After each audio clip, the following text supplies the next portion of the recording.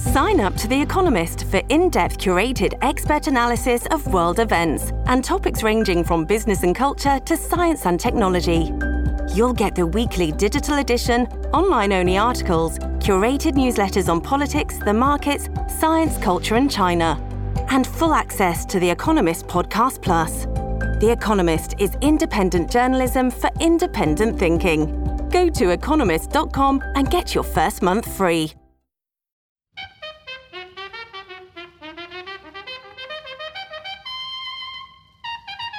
This is Susan Thompson. This is my first interview for the New Books Network in African Studies. I'm delighted to welcome my very first guest, Reinhard Kessler. He's a professor of politics at the University of Freiburg in Germany.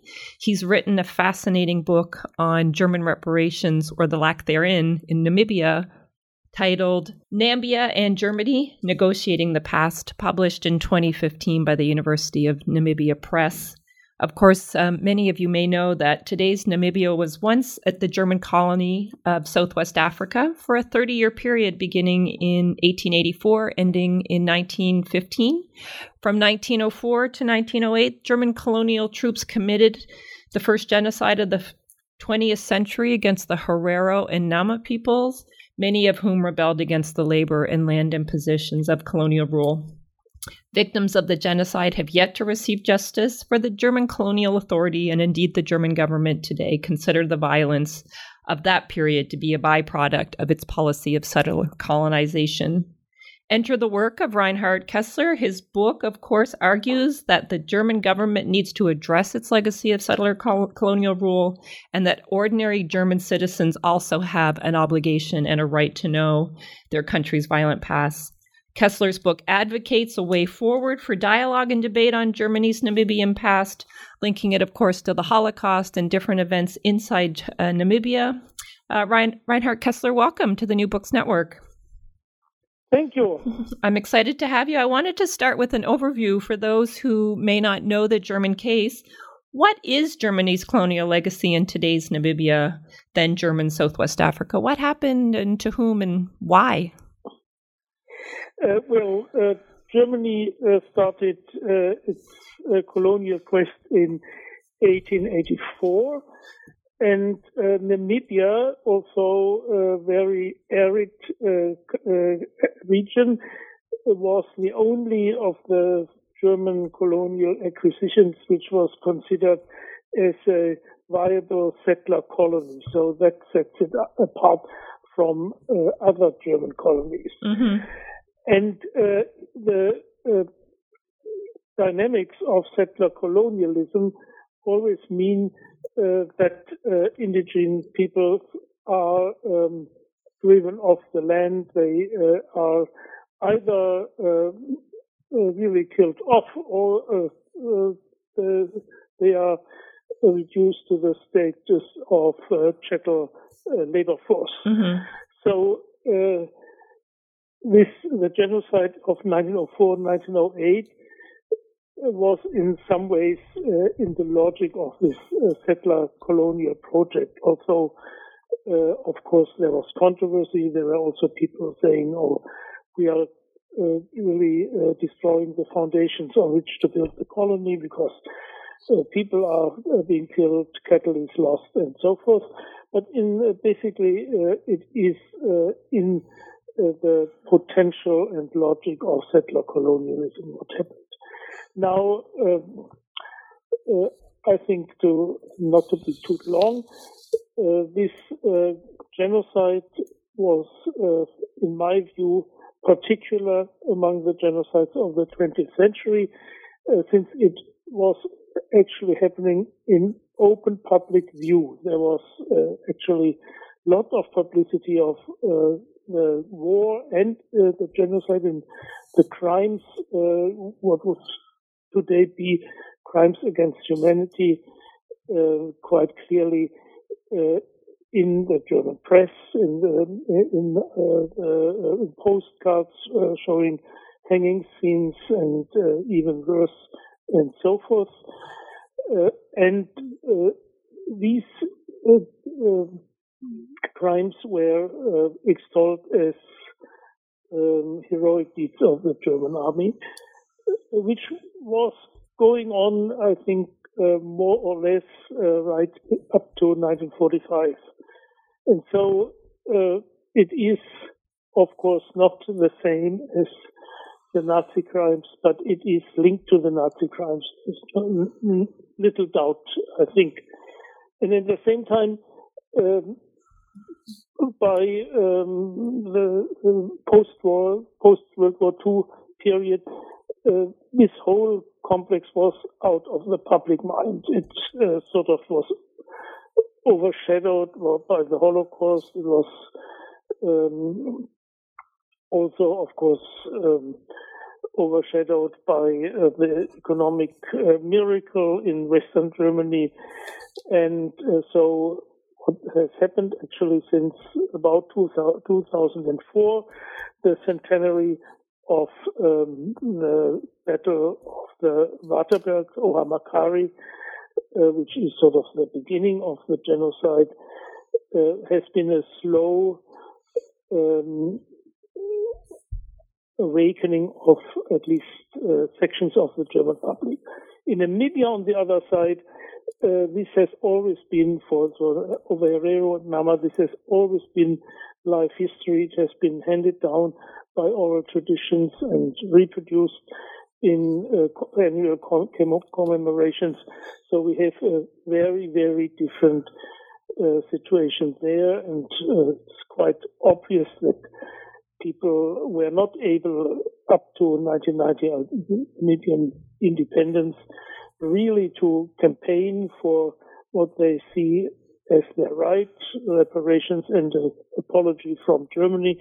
And so that has been getting underway since then, and also, I would say, in more intense ways for the last 20 or 15 years. So tell me this, so what you're saying then is that the past is definitely not agreed upon. There's an official sort of silencing on the German side. You have this legacy of late independence, so Namibia becoming what is today Namibia only in 1990. How is this past being mediated between the official version, the German version, let's say, the Namibian government, and those descendants of survivors of the genocide of 1904 to 1908? Well, I think the starting point to sketch this out would be the resolution of the Bundestag, the German Parliament, in 1989, when Namibian independence was impending. And there the Bundestag stated there is a special responsibility of Germany towards Namibia, but the resolution does not tell you why there is a special responsibility. That is partly because the parties at that time could not agree on the reason. So there was the presence of a German-speaking minority. There was actually the colonial past, and there was the collaboration of the West German government with the apartheid regime and the illegal occupation of Namibia by South Africa during the 60s, 70s, and 80s. So that was apparently a reason why they did some lock rolling, and in the end they said, okay, we agree on the smallest denominator, which means just state special responsibility. And by that very token, they don't address the genocide explicitly at all. Now, the Namibian government has been very, very quiet for a long time about the issue, possibly because there is very substantial German overseas development assistance. Actually, Namibia is getting the highest per capita ODA from Germany worldwide. but of course per capita not in actual sums, because Namibia is a very small country population-wise. Now, when there started to be a serious mobilization in sections of the affected communities, and people started to organize and really make their voices heard, this also prompted the Namibian government slowly to also join into this campaign in a specific way, and that is still very controversial as we speak, because the Namibian government now claims that they alone can represent Namibians, their citizens, whereas the affected communities, many parts of the affected communities, to be more precise, insist that they must have their own independent representation at the negotiating table. And so this is a deadlock that still persists. I should mention, I haven't mentioned yet, sorry for the omission, that there has been a formal negotiation between the two governments since 2015, when the German Foreign Office, by its spokesperson, let it be known that now they would accede to the term of genocide, which they had formerly not done. It was sort of a taboo to talk about genocide in German official language. They then acceded to that, and this sort of was part of the opening for these formal negotiations. But it seems we don't know too much about them since they are behind closed doors, but it seems they are still in a deadlock on these two basic counts. The one is how do you involve the affected communities? The other is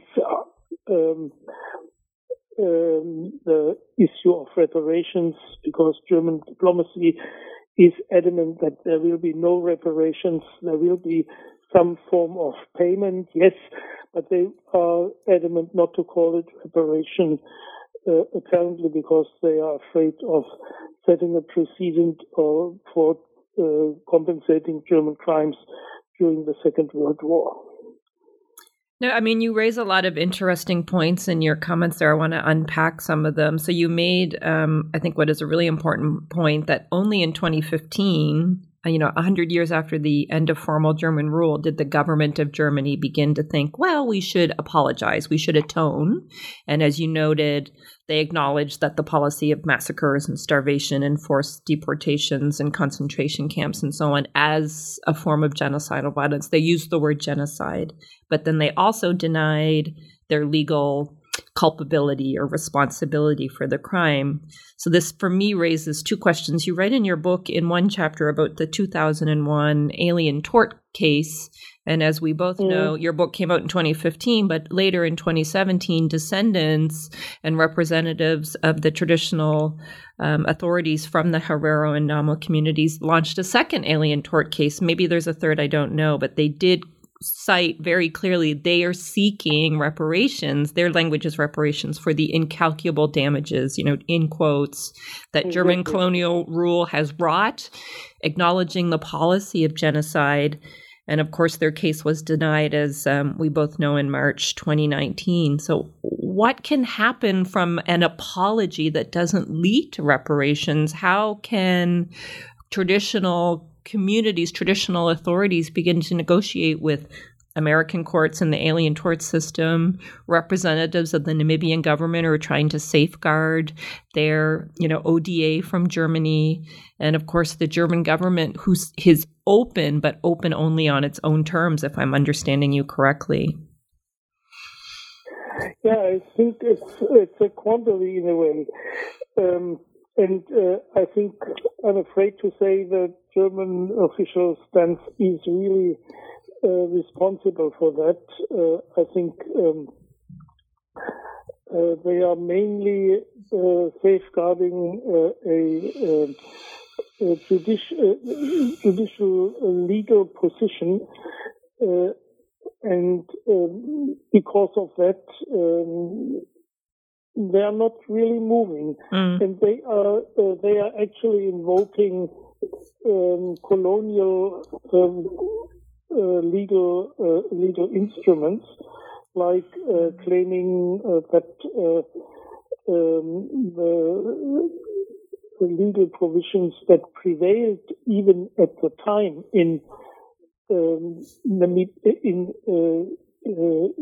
among civilized powers, in inverted commas, were not applicable to the war in Namibia. Actually, there is a quote from the diary of the commanding general, Lothar von Trotha, who exactly says, no, it's not on to wage war in Africa under the Geneva Convention.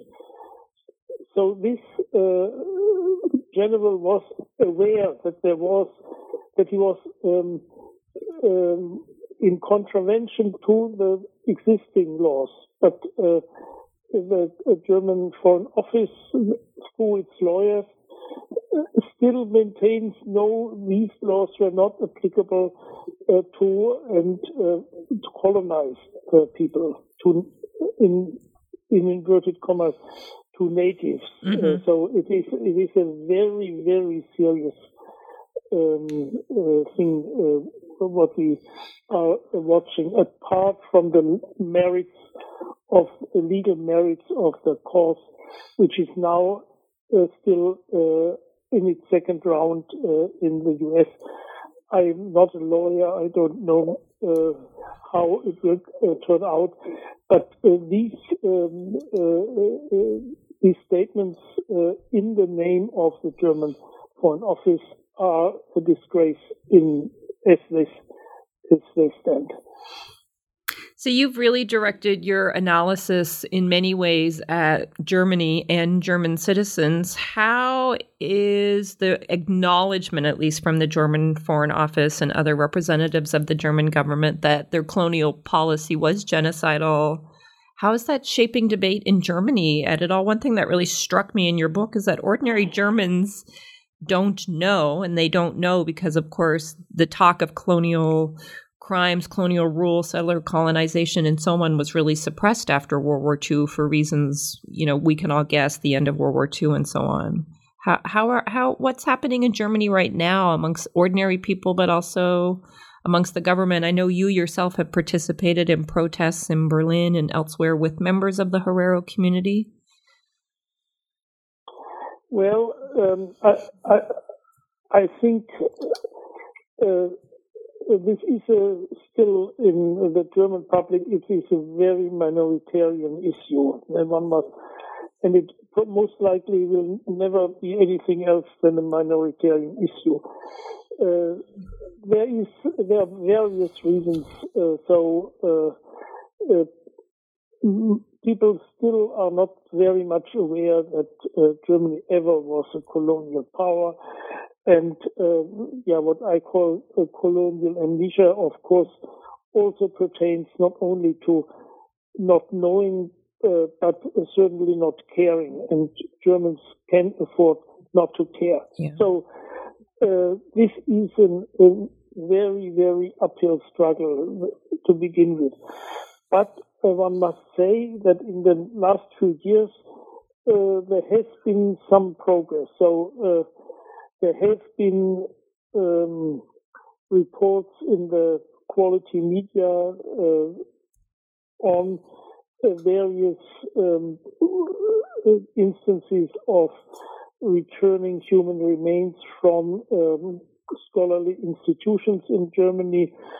Most lately, also the return of the Bible and the writing of the Namibian national hero Hendrik Witbooi in last February. And this also drew quite a bit of attention, and it was in the media. And so things are happening where, as you probably know, there is a debate going on about colonial holdings of museums. It's all over Europe, and I believe also one can say in the US and Australia certainly as well, various other regions, and that has drawn a lot of attention.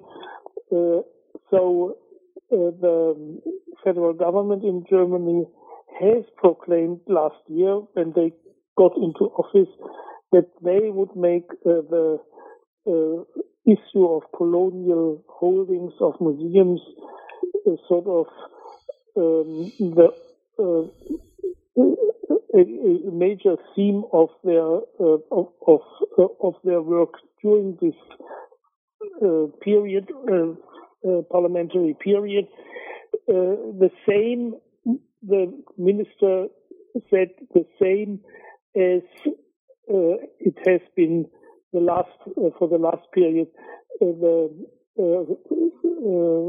art that has been robbed by the Nazis from Jewish people. Mm-hmm. Those were grand words, and one wonders what is going to happen.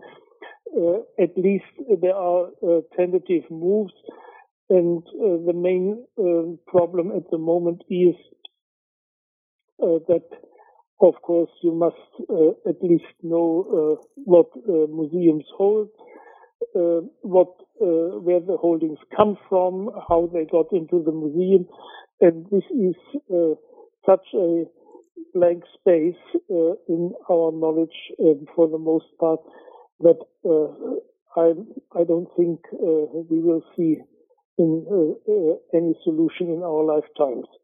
So it turned out that the museums are understaffed. They're not. They are in very, very many cases. They're in very bad shape. So any idea that this will be resolved in a foreseeable time is, I think, an illusion. So it is much, but there's much talk and rather little action. But at least we have some publicity. There is also, as you may or may not know, in Germany it's important, the plan to have this grand museum of African, Asian, and Oceanic, South American art in the center of Berlin, in the reconstructed castle of the Hohenzollern, which is in itself a big problem in what they have conceived. But of course, the controversy over that is also sort of drawing attention to these issues, and the initiative of President Macron of France to say, okay, we go give back holdings of museums and so forth. So there is something going on that side, but it is not really as far as satisfying any of the concerns of the Namibians, I'm afraid. And it also seems to preclude any conversation about reparations. So since the German government does not want to use the language of reparation, because of course they give ODA in great numbers by their own measure. You noted, of course, per capita, it's actually not that impressive a number. But your comment has me thinking as I listen to you, you wrote a really profound, richly empirical, what I would consider a piece of public scholarship, because you say in the intro quite clearly, I'm not going to bog you down with theory. I'm going to use the concepts as they come up and explain them as they relate to my overall argument about colonial crimes and, of course, the politics of memory and different conceptual realms of memory. What kind of scholarship do you see happening in Namibia? Obviously, scholars like you, but is there a second generation in Germany, another generation, or an up-and-coming set of junior scholars, PhD students who are thinking about these questions? Or are we at a critical juncture where the past may not be negotiated because simply too much time will pass and those with the energy and passion to take on the work will no longer be with us? Well, of course, that is always an issue, a so-called moving gap in terms of our history. But I'm rather optimistic as far as the upcoming or already more or less established generation of younger scholars is concerned. I think there is a real cohort of Namibian historians and social scientists who have changed the situation dramatically. So they are not all working on issues of the German colonial period, of course. There are a number of practical questions, issues there, like actually very few people being able to read German in that group. But they are active and they are creative, and I think that is the main thing to look for before then turning to the world outside Namibia, which where I see really also a lot of activity, also in terms of international scholarship. So quite a few people from the US actually doing PhDs which relate to issues of the German period or later in Namibia and this kind of work. And in Germany, there is also a lot going on in terms of PhD thesis and unfortunately for Namibian studies, it's still not a general rule that people publish in English. Some still publish their stuff in German, which is a pity, because then Namibians are left out, except the German speakers, and that's an effect which is highly unwelcome in my view. It sounds like, though, what you're describing is a moment of optimism and perhaps even an openness on the part of Namibians themselves, but perhaps also the Namibian government to allow these types of studies to go forward. Because we also know, just thinking about African studies more broadly, some countries are not very welcoming of foreign researchers. And I mean, rightfully so, that's their sovereign right to say so. But it does sound like Namibia enjoys a certain openness. Is that fair to say, in your opinion? Yeah, I think I think it's also it is really remarkable that people in Namibia holding posts at University of Namibia can publish very critical stuff. Where I was really thinking, oh wow, this person is really a courageous woman or man who really does not put their professional interests first, but really they speak their minds. Mm-hmm. But at the same time, the government does allow it. Basically, they must be aware of it. And they did have a few years ago. They did have a very terrible regulations about research, not only for foreigners, for everybody.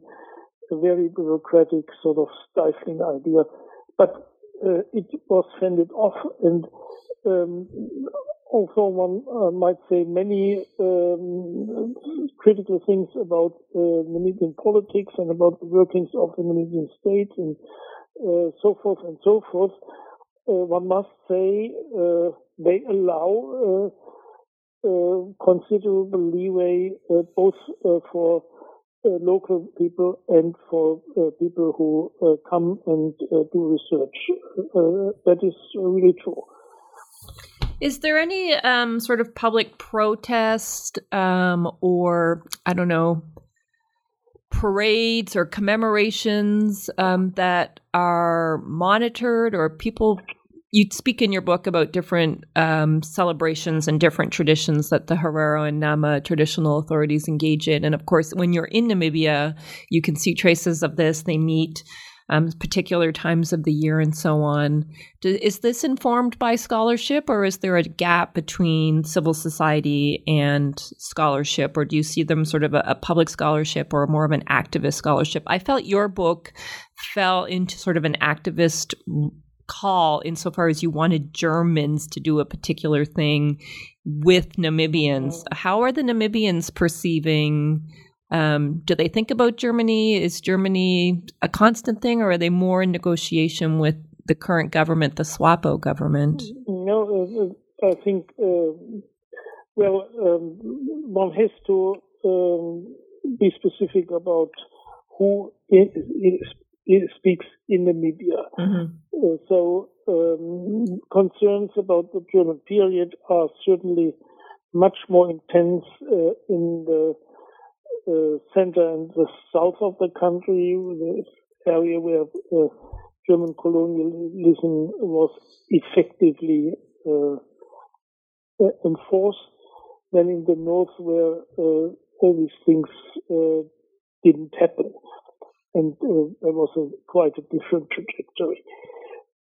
But people who engage in these issues, they are, of course, very much concerned about Germany, although they don't know too much about Germany. So I always find myself explaining and trying to sometimes also dampen hopes when, again, for instance, the left parliamentary party in the Bundestag files a motion where they say, "Oh, this is exactly what we want. Now we can move forward." I say, "No, mm-hmm. Don't hold your horses. Yep. This motion will be thrown out. It's quite clear. It's only that it is on the floor of the parliament, and that's a very good thing, and right. As far as we can get at this stage. So that is one thing. The other thing is how far do they really relate to the literature that is produced. Mm-hmm. For me, it was very important when I published this book to consider how can it be made available in Namibia. And this was actually the reason why I decided I'm not looking for some university press in the US or such, but I'm use the University of Namibia Press, which was then sort of in a relaunch phase, luckily. So it was a very good situation for doing so, to bring it closer to people.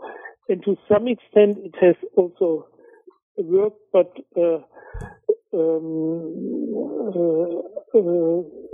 for other scholarship, it's always difficult. I found that people say, "Oh, there is no research on our issues and over Herero," and I said, "No, of course there is." But then I thought, okay, such and such has published in German, such and such is somehow maybe not available in Namibia, and of course there's also a certain gap between people's concerns and the way people relate to their own issues, and reading up scholarship. That is also clear.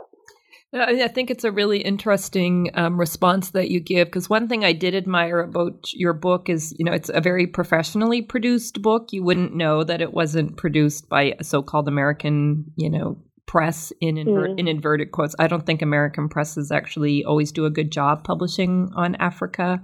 I've been disappointed of late. For example, from Oxford and Cambridge, they seem just to produce things very quickly, and the scholarship is not rigorous. And one thing I really appreciated was the plates. You have images throughout the book, and they're placed well, and it really brings your text to life. And it did make, I really appreciated your contribution and just the volume and level of research, private interviews, archival work, your own observations. It's a real, what Americans would call mixed methods approach. And I think you produced like a very important post-colonial piece of work, because one thing that we really haven't talked about yet, and I think we should mention for our listeners, is that you mentioned it at the outset, part of what we're dealing with here, and it kind of goes unspoken, is South Africa's long occupation of Southwest Africa.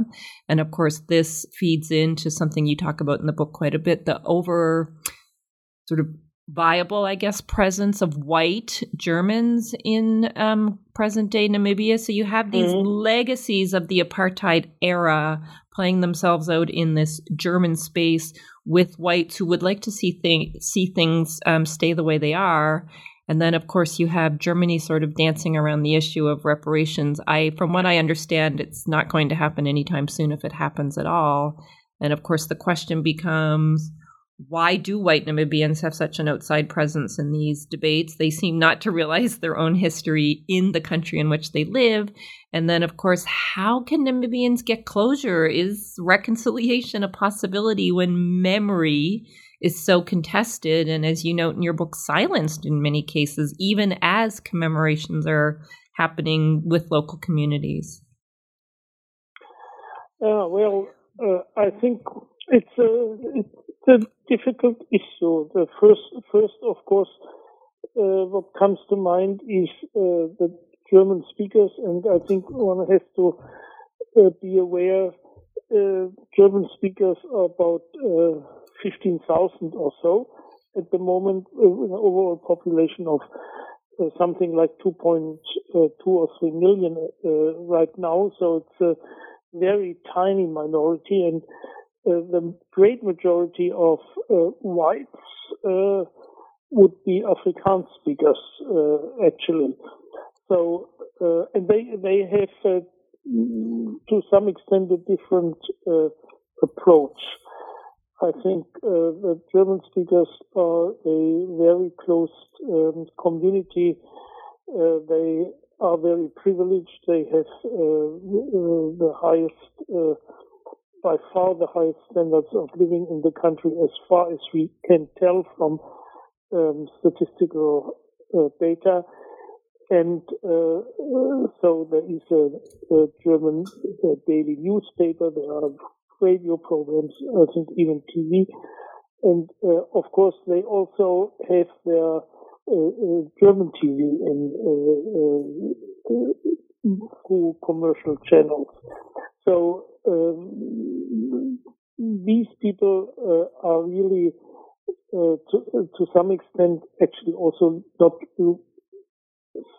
living in the country to an extent. Mm-hmm. At the same time, they claim, their proponents, I should say, often claim they are the ones who know about the country and its nature, and of course, nature in many ways, including so-called native tribes, what they call. Mm-hmm. And so this is a very difficult conglomerate, and a very difficult one also in reaching reconciliation, as you say.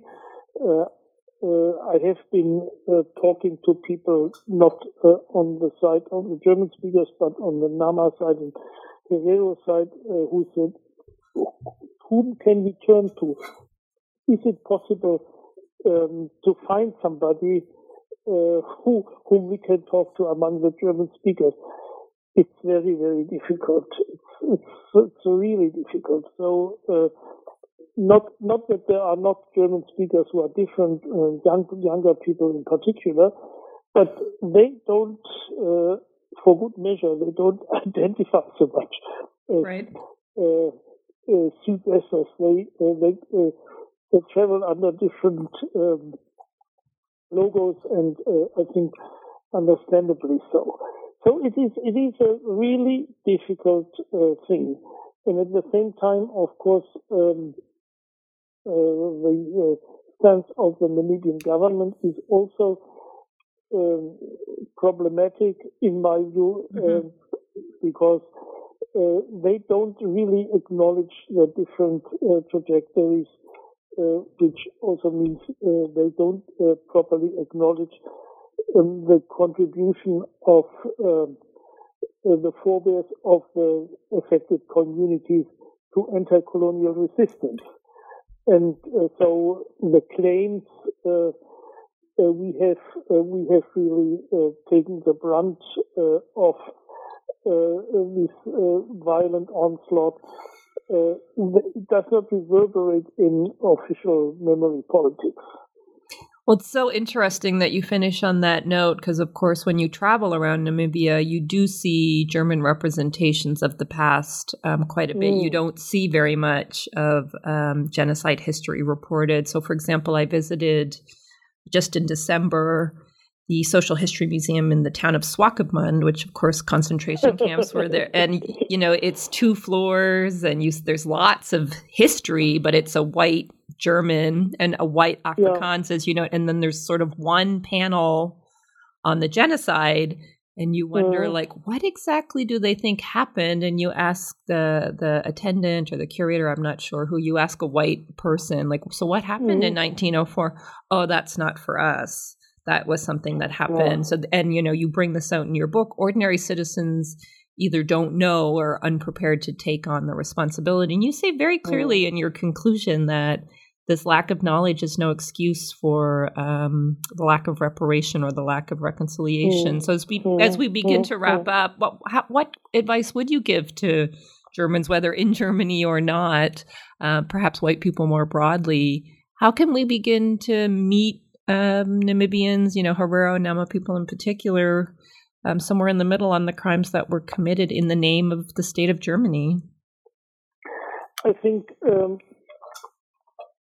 it needs more openness, more readiness to listen. I think Germans tend to be very much, especially also officialdom, on the side of telling Africans what to do. I just had this experience quite recently, but it is really like that, and this does not help much. I think the main issue is the main task would be to take people's concerns seriously, to listen to them, hear them out, and of course try to be constructive, and that also means not forget about the material side of the issue, which is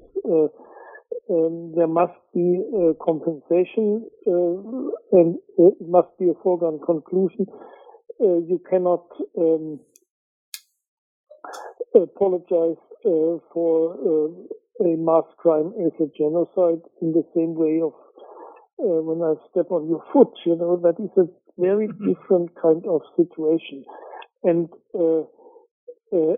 at the same time, it is quite clear that the official apology is wanting in a very dramatic and scandalous manner. One has to remember that before that statement in 2015 by the Foreign Office, the Parliament started the adoption of a resolution on the genocide against Armenians in 1915. And it was more or less in the wake of that people said, oh, but there's something on closer to home as well. And so this is not sorted out, and the Foreign Office has come up with the idea that they negotiate about the wording of the apology. And it is also something which one has to ponder about. Where does the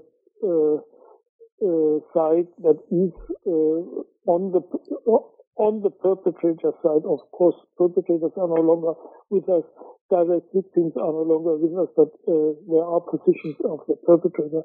You don't negotiate what you say, that you have to know what to say. So, yeah, that your comment reminds me of something that I saw in the Waterberg, actually. There were graves for German troops. Some of them there was a visiting book, so you could see who had visited.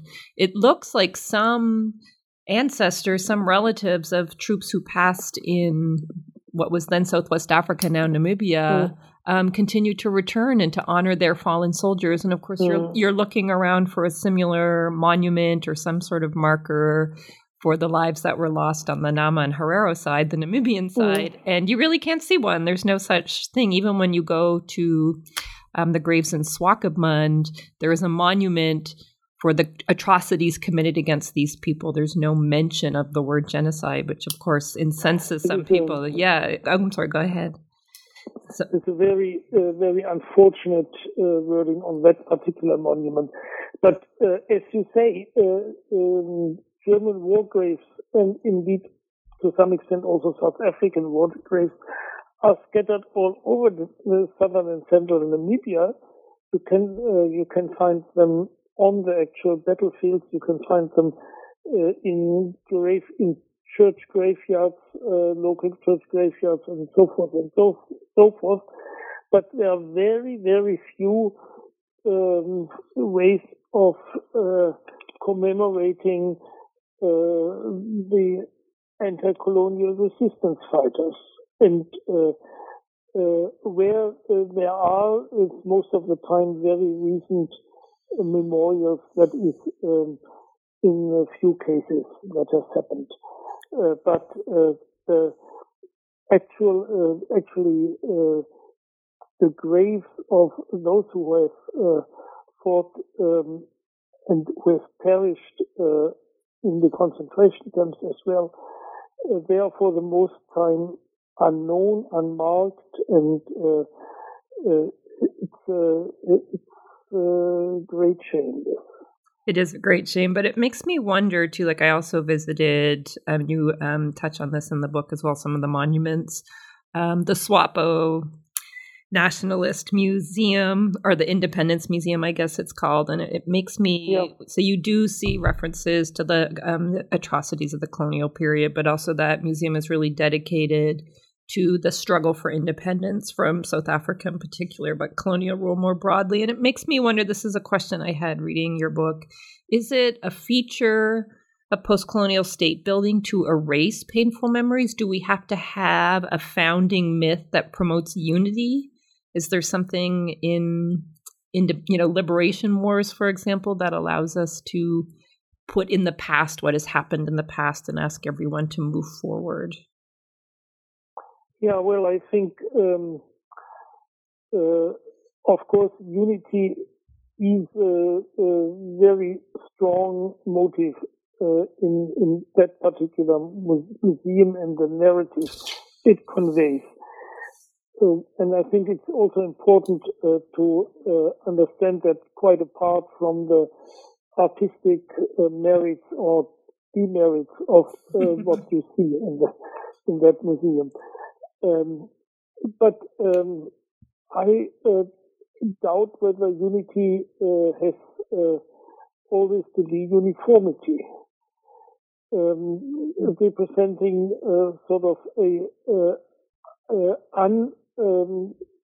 undifferentiated picture of anti-colonial resistance of a Namibia that as a territory was only created in the course of colonial rule. So it was not possible for the northern groups really to participate in anti-colonial resistance in the German period. There was one single instance where the king in the Hale of Donga led his troops against the Fona Motoni, which is now the rest camp in the Etosha National Park. But that was the one single instance, which of course is now celebrated as a sign of unity. But I think it's much more complex, and at the same time, of course, the projection of the national liberation struggle, which is not really the object of my research, but has to be reflected always along with what I look at. This national liberation struggle is shown as a largely military affair, a affair of diplomacy, or sort of the exile group that led SWAPO and represented SWAPO internationally, very important, but that obliterates largely what has happened inside the country. And people who have fought in women's group, churches, labor unions, and so forth. So that whole dimensions, or various dimensions, is hardly mentioned. There is a picture of a church or something like that, but there's very little of what happened inside the country in that particular narrative. I have two more questions before we wrap up. Thank you for everything so far. I wanted to ask you a question, sort of one political scientist to another. What comparative lessons do you see from the Namibian case, the Southwest Africa case, for other cases in Africa or elsewhere? I'm thinking in particular of Rwanda. Of course, their genocide was 25 years ago. We have genocides ongoing, perhaps, depending on your definition, in Darfur, Yemen, events that happened in Peru or Guatemala or Cambodia. Any comparative lessons from your study that others could take away?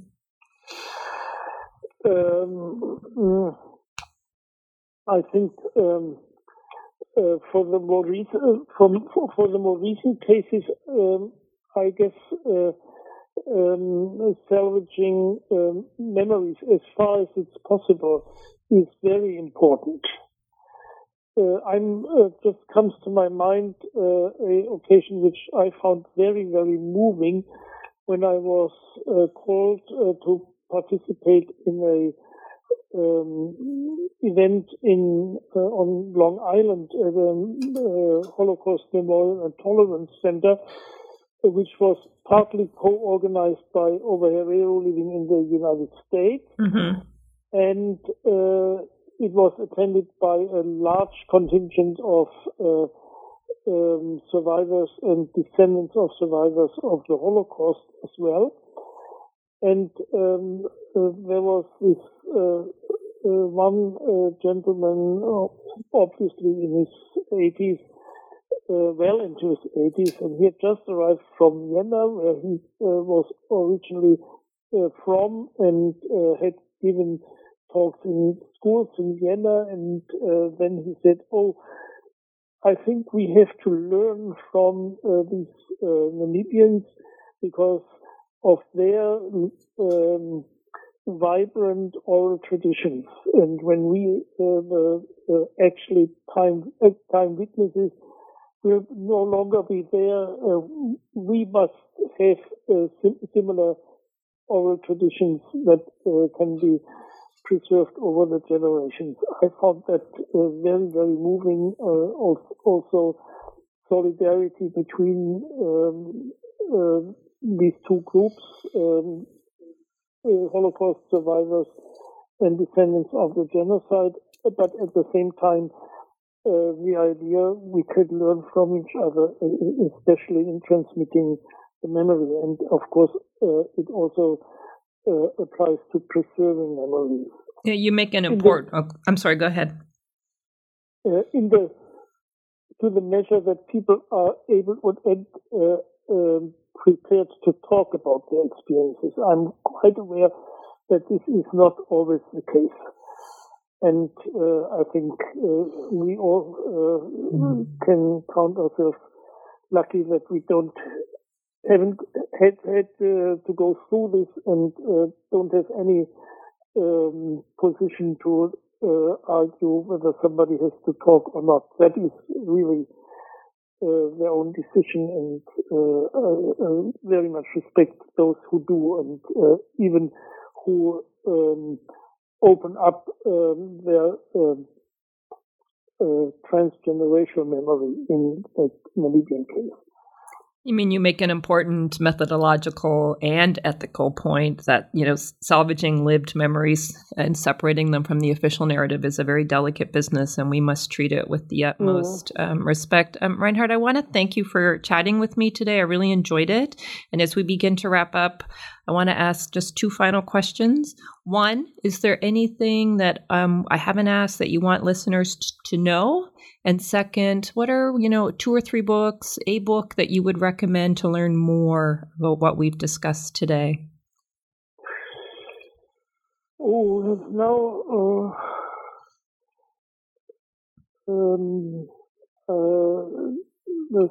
think we have covered a lot of ground, so I wouldn't want to add more.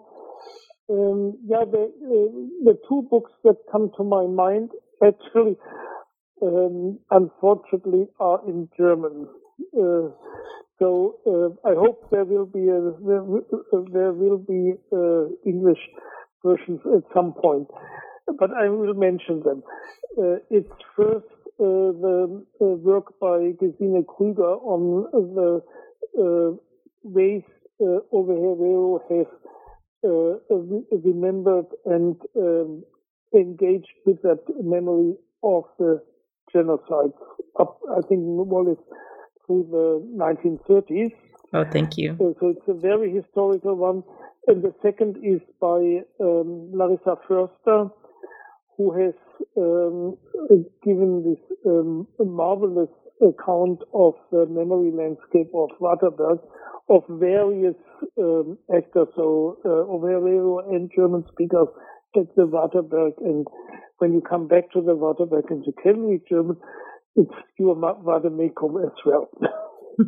I can add one in English. I just read it a couple months ago, and I really enjoyed it. It's The Kaiser's Holocaust by Elsucha and Erickson, I think, for English. It's just a shocking book, and it did. Reading that book first and then reading your book second was a very powerful experience for me. So I'll just add that. I hope you don't mind. We've been it's all right. Thank you. We've been discussing Reinhard Kessler's book, Namibia and Germany, Negotiating the Past, published in 2015 by the University of Namibia Press. Reinhard, thank you for your time today. I really appreciate it. And thank you. Okay.